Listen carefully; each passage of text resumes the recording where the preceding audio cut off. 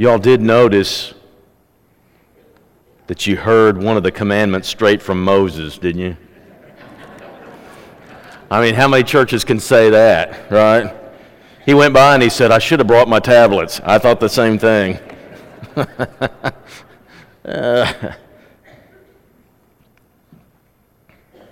Randy, something's wrong when a church lets a wedding distract from missions.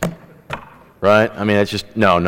That sign will be back up, I promise you, before next week. And got a couple of weeks getting ready for that. And I hope the guy who's coming is from Bear Valley. And so I know he's going to be talking about Nigeria, but we get to ask him also about how the Myanmar is going, the work that we are responsible for there too. And I'm excited about that. They had at least at one time 8 of those guys who were training to preach in their own country, which is a great way to do things. And so, if you can, listen, this is not something American churches often get excited about, missions necessarily. Valley View seems to be a little bit different than that, and seems a little more hyped about that. But missions is a big deal, and we'll be talking about that with him on Sunday morning. But Sunday night, I'm going to take a stab at talking about why we need to care about mission stuff. But this church has been great about that, and pray it will continue to do that. When I read about this command where God says one of the big 10 things is, you shall not steal, I can easily get angry about this. Stealing probably is as much an anger-inducing thing as any of the 10 Commandments violations would be. I'm picturing in my head maybe a 9, 10, 11-year-old kid, maybe a little younger than that even, who's told by his parents he wants this really cool bike, and his parents say, you know what, if you want that bike, you're going to have to earn the money and purchase it yourself.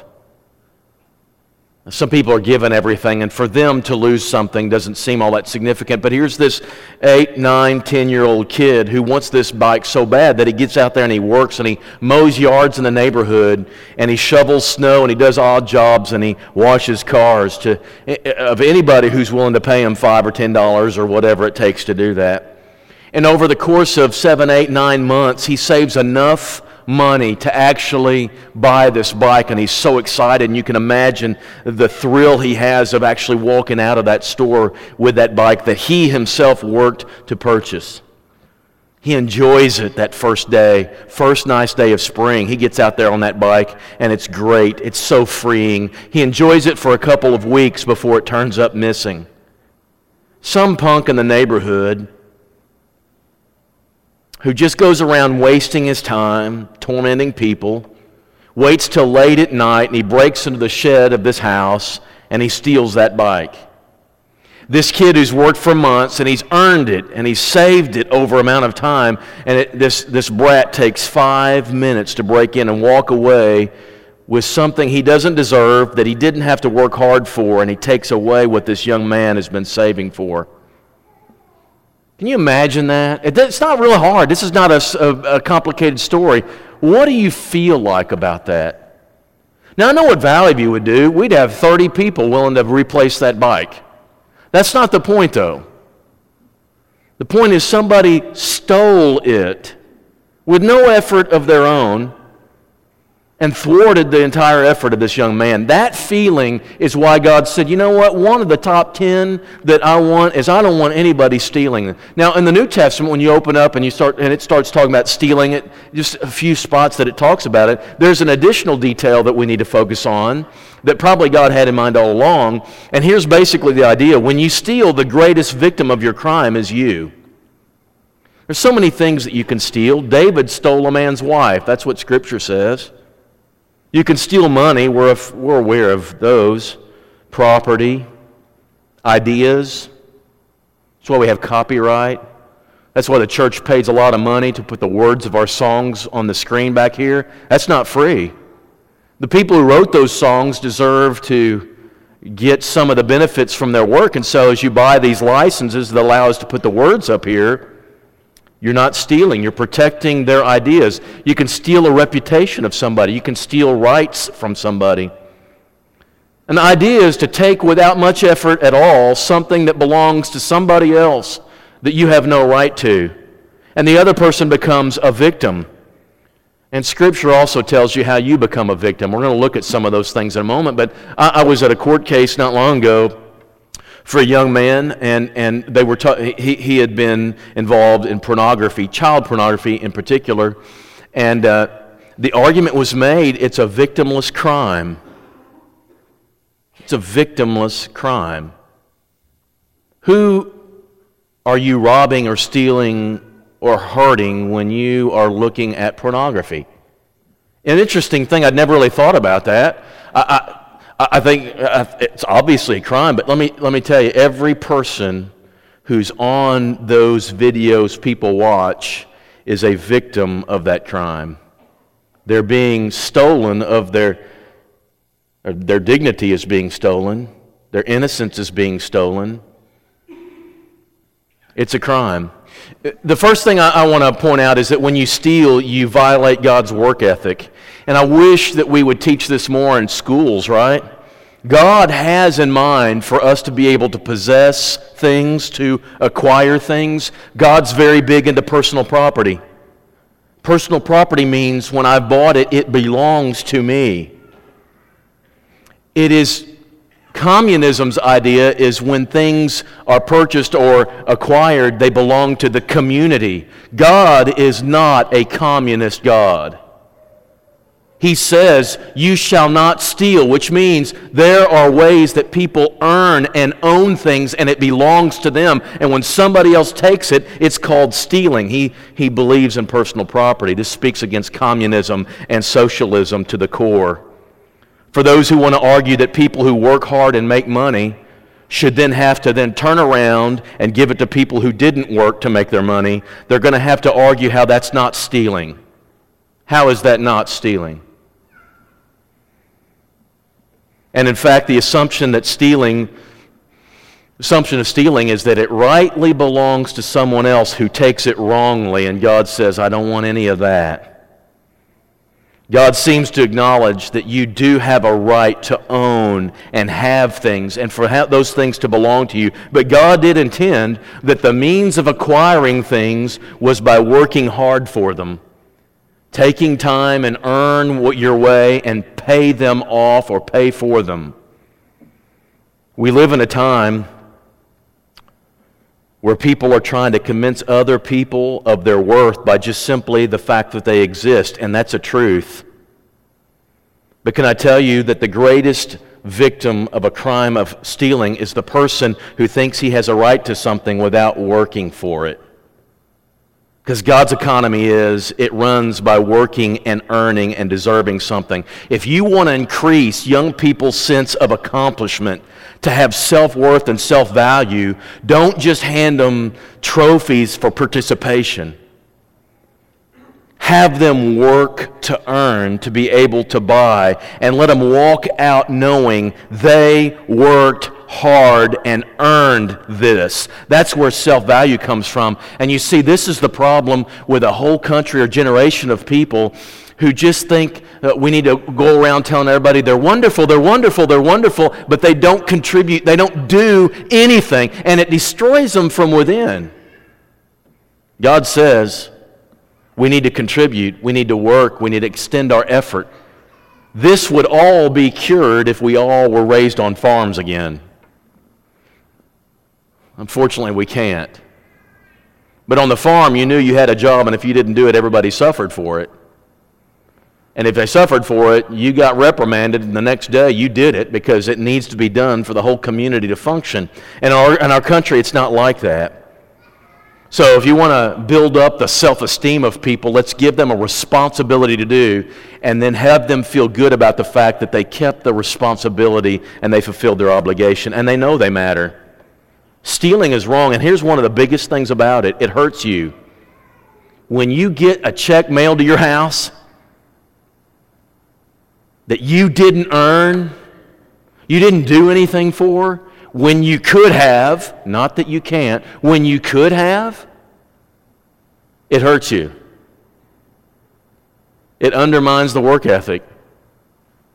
And I need to remind you now before you get mad, there's another point coming, okay? But I need to remind you this. Paul looks at people and he says to them in Thessalonica, right?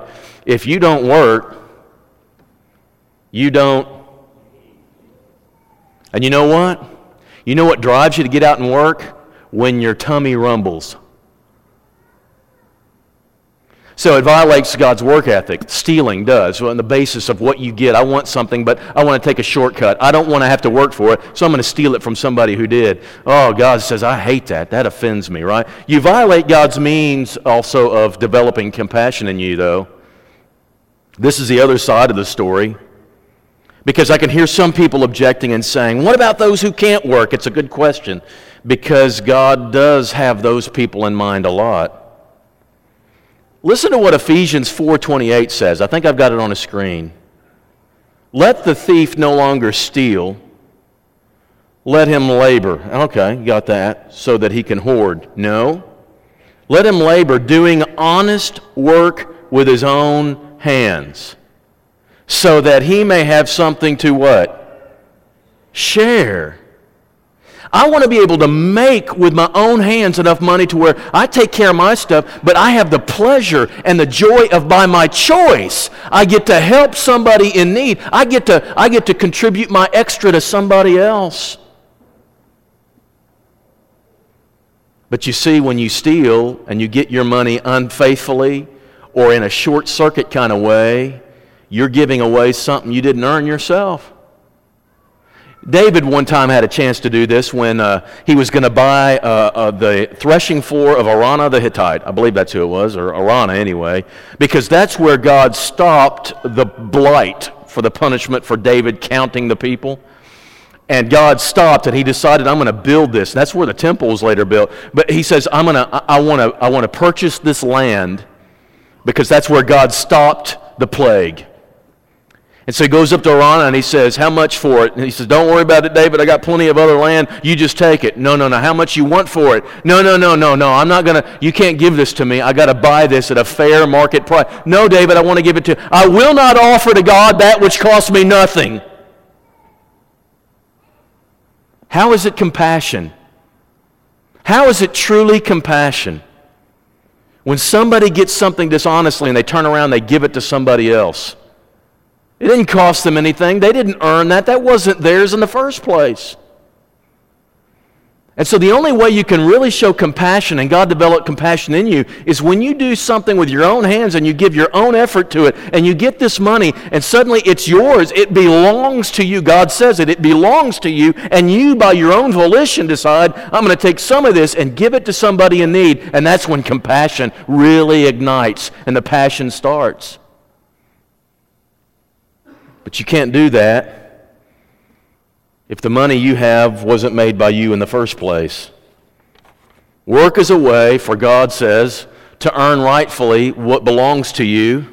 Don't steal from somebody else. And then you can give to someone else. When you steal, thirdly, you violate the very basic element of faith, and that's Matthew 6:33. And you know this verse. Seek first the kingdom of God, and all these things should be added to you. You just take care of doing what God asks you to do. You do the right thing, and God will take care of all this other stuff. And the other stuff he's talking about in Matthew 6 is food and clothing and shelter. You just take care of doing righteousness. That's your focus, and God will take care of the rest.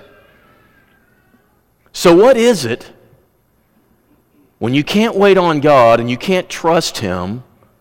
So instead of waiting on God and letting Him apply the rest, you step out and illegitimately take from someone else what you want rather than waiting for God. What is that? You rob yourself of a chance to see God work and meet your need at His timing. Now listen, we could go around here, and I wish I could, take a microphone and say, can you share a time in your life when you thought, I'm not sure how we're going to be able to pay this bill or do this thing. I'm not sure how we're going to survive this experience right here because we're really short of funds. And somehow, almost by magic,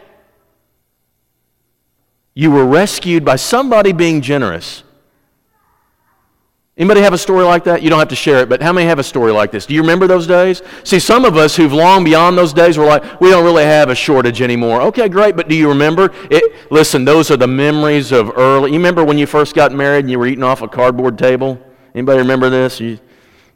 See, That's the problem with youth is we want our parents' lifestyles as soon as we get married. You are messing yourself up of a great opportunity. When you had to go, you don't remember collecting bottles to get money, do you? So you collect bottles so you have enough money to go somewhere, you know? I can tell you times when we had a real big shortage when we first married and somebody just happened to come by and say, I thought you might need this or something. And you could say that was, and we did. We thanked the person. If they weren't anonymous, we would thank the person, but we would in our minds go, that was God right there. I think God works that way. And I bet you if you spent just 5 minutes tonight asking people, there would be a dozen stories you would hear. That's the wonder of being in the kingdom of God, is because we know that if we just do the right thing, God will take care of the rest. I know that's true. He promises it's true. But when you steal, you decide, I can't wait on God. I don't think He can do it. And you rob yourself of a chance to see how He works in mysterious ways. And stealing also nurtures a selfishness rather than God's glory. The most common one I'll see about this, I want to put Titus 2 on the screen, I think. Teach slaves. Now, we don't have slavery, and really in the first century it was nothing like the slavery we're thinking of in America. We would apply this to employee, employer. So teach employees to be subject to their employers, we'll say, in everything, to try to please them. When you're working for your employer, listen, the thing is, make them happy with your service. And when you're done with your most immediate task, look around for something else to do. Not too many people sitting there on their phones as I'm going to do the bare minimum and then I'm going to sit back here on my rear end and play on my phone. Listen, the way you should be doing this is that guy becomes like God to you. He's your immediate authority. And what you do is, he says, try to please them. Don't talk back to them. Do not do this, millennials. Don't do this. And don't take your phone into the interview and don't answer it if it rings. Good grief. Do we really have to teach this etiquette, right? And do not steal from them. It's interesting. He's saying all these slaves would, because when the master was looking somewhere else or when your employer was looking somewhere else, you steal stuff. Or maybe you signed on to give a solid 8 hours for this wage and you kind of fudge it a little bit, 15 minutes here or there. That's stealing is what that is. And the people most often who are afflicted with this kind of thing are the employers who can't watch you absolutely every time. And when they're not watching, you give half an effort. Guys, in God's economy, that's called stealing. And He says you should work for the Lord when you're working for your employer. You are working for Him. So you try to please Him, not just when His eye is on you, but faithfully serving Him, right? Show they can be fully trusted so that in every way they will make the teaching about God our Savior attractive. Do you know why you need to do this? Not just because it's your reputation at stake. It's because you are a child of God and everything about you should look attractive for the God you serve. I want my employer to look at me and go, I will hire Christians anytime if they all work like this. I love that. That's the way it should be. Do not steal this way. Give your absolute best, knowing that you're working for the Lord and not just men. So there's this understanding that everything I do reflects on the God I serve. Everything I do, whether people are looking or not. And by the way, there's hardly ever a time when people aren't. You're almost always on video somewhere. Make sure that if people got the video, they would be impressed with the God who motivates you to live the way you do. I'm serious about this, and I think God is serious about this too. He wants us to really make people be attracted to the faith. Stealing also undermines the community. Our entire capitalistic economy, right, is built upon personal property, personal responsibility, law and order. And when you steal, you hurt everybody. Now, I'm going to say this line, and I hope you get it. Stealing gets us all to Achan. Anybody get that? Okay, I'll just review this story. The Battle of Jericho, we all excited about. They march around once every day, and then the seventh day, they march around, and then they go in, and they take it all for God. How much of the stuff could they keep out of Jericho? Nothing.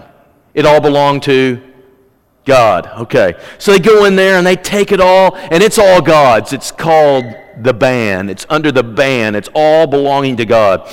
And then they think, there's that little town of Ai. We just took Jonesboro. Surely we can easily take Truman, right? So we're just going to send a few people to Ai, and we're going to take that town. And they go to Ai, and they get whipped, and they lose 30 people. 30 men lose their lives.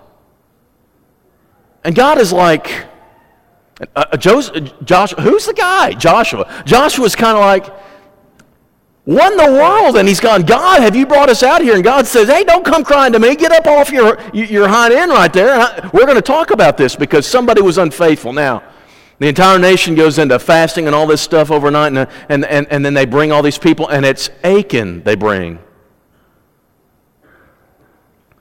Achan just looked at that Babylonian robe and that wedge of gold, and he just absolutely had to have it. And he took it. And who suffered for it? The entire nation did. 30 people lost their lives, totally unnecessary. His whole family got obliterated. Why? Because he stole what belonged to God. You know what happens when people, and it's amazing, when I was in Canada, I would keep up with this. I'd go to Walmart and I'd say, how much stealing did you catch? There's video. Guys, everywhere you are at Walmart, they took me back there to see the video. There is video on every stinking aisle at Walmart. When you pick your nose, somebody's watching you. That's all I'm going to tell you. And so as you go into Walmart, every time, if you go in that aisle and you think, hey, ain't nobody around, they've got cameras everywhere. And they told me we had $250,000 in the last 6 months. It's amazing, and they got away with it, and they don't have any, that's the ones they caught, and they're wondering how much got stolen they didn't catch, right? It's just amazing, and they go back and watch some of that. But here's the thing. Guess what happens as all these people steal stuff from Walmart? The prices for everybody else go up. It hurts everybody. Entire community is hurt. Used to go when they had the hospital in Kennett, and the prices there were higher than anybody else in a 50-state region. I mean in the world, in the country. That's what I'm saying. The highest price. Why? Because we were also the poorest county in Missouri. And when people come in there and they abuse the ER, guess who pays for it? The next person who comes in who can pay for their services. And their services are 50 times higher than anywhere else to pay for the people who can't. All I'm saying is that when you steal and you unnecessarily rob people, I say unnecessarily, you might need to go to the ER for something. When you do this, it hurts everybody. I'm going to say a couple of names that's going to age me a little bit. Anybody remember Enron? Some of you do. How many remember Bernie Madoff? Remember him? These are people who took other people, and every time they took somebody, this corporation, where half the country, it seemed like, had a retirement fund of some kind with Enron, when it sunk, it hurt everybody. And all I'm saying is, stealing hurts more than just the person who steals. It undermines a sense of community. There's one more thing I want to think about when it comes to stealing, and it's this one verse that we often don't think about. Certainly in the New Testament we don't. It's Malachi chapter 2. Or 3. You got it on the screen? I hope I do. Okay. God is mad at the Israelites at the end of the Old Testament. This is after they've returned from captivity and they're trying to set up Israel again, all right, as God's people. And he says, I have this complaint against you. You are robbing me. God says, you're stealing from me. And we don't often think about this. And we often don't think because God doesn't set an amount for us like he did in the Old Testament. You've got the tithe. We don't have the tithe, and everybody celebrates by giving 1%, right? How do we rob you? Israel's saying, what do you mean we rob you? How can we steal from God? God, you're up in heaven. You have everything there is. How can we steal from you? And here's how God describes it. In tithes and offerings, you're under a curse, the whole nation, because you're robbing me. Okay. So they're supposed to give 10%, and they kind of bring 7. God asks for 10, they bring 7. They bring 6. They think, well, God won't know anyway. So we just kind of bring less than what God asks. Now, instead of God just blasting them away, he responds in one of the most unique ways in all of Scripture when he says, I'll tell you what, I want you to test me. Now, most of the time, you're told don't test God. Most of the time in Scripture, it's don't you test him. Don't you test God because, man, you don't want to do that. God, Jesus even answers that way, one of the temptations. But this time, God says, I'll tell you what, I'll set up a test, and I want you to try this. He says, bring the whole tithe into the storehouse, that there may be food in my house. Test me in this, the Lord Almighty says, and see if I will not throw open the floodgates of heaven and pour out so much blessing that you're going to say, God, stop, I can't take any more. I want you to try it. God's saying to them, for the next 6 months, try me. You bring me the full 10%, and I guarantee you that you will get it back manyfold in your life. I guarantee you that you'll be blessed so much that you don't have room for anymore. You're going to say, God, stop it. I don't have any room anymore. You just got to test me in this. Now, we are in the New Testament era, right? We're going to argue vehemently we're not under the tithe. I'm questionable about that. But since we're in the age of grace, let's give much less. Let's lower it real good to 2. That's about the typical American church giver, 2. Because I don't have to tithe, I can be more conservative.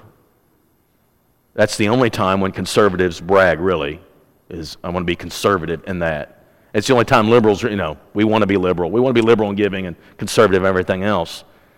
It's interesting to me, though, given how God has blessed us, I wonder sometimes, and I said to you, when you steal like this, that you hurt yourself more than anyone else, I wonder how much blessing we're missing out on because we're not risking enough when we give to God. And this is one thing I want to complain about.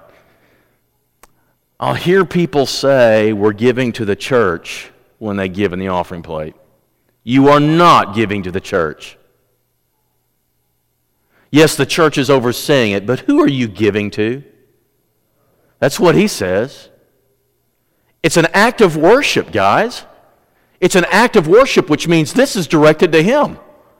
And so here I'm gonna do this, and so often I think we rip ourselves off. I think God would look at us and say, here in the age of grace, when I've given you my Son, and I've given so much, and I fill you with my Holy Spirit, and I bless you with so many things, and you take this opportunity to give so much less than Old Testament believers did.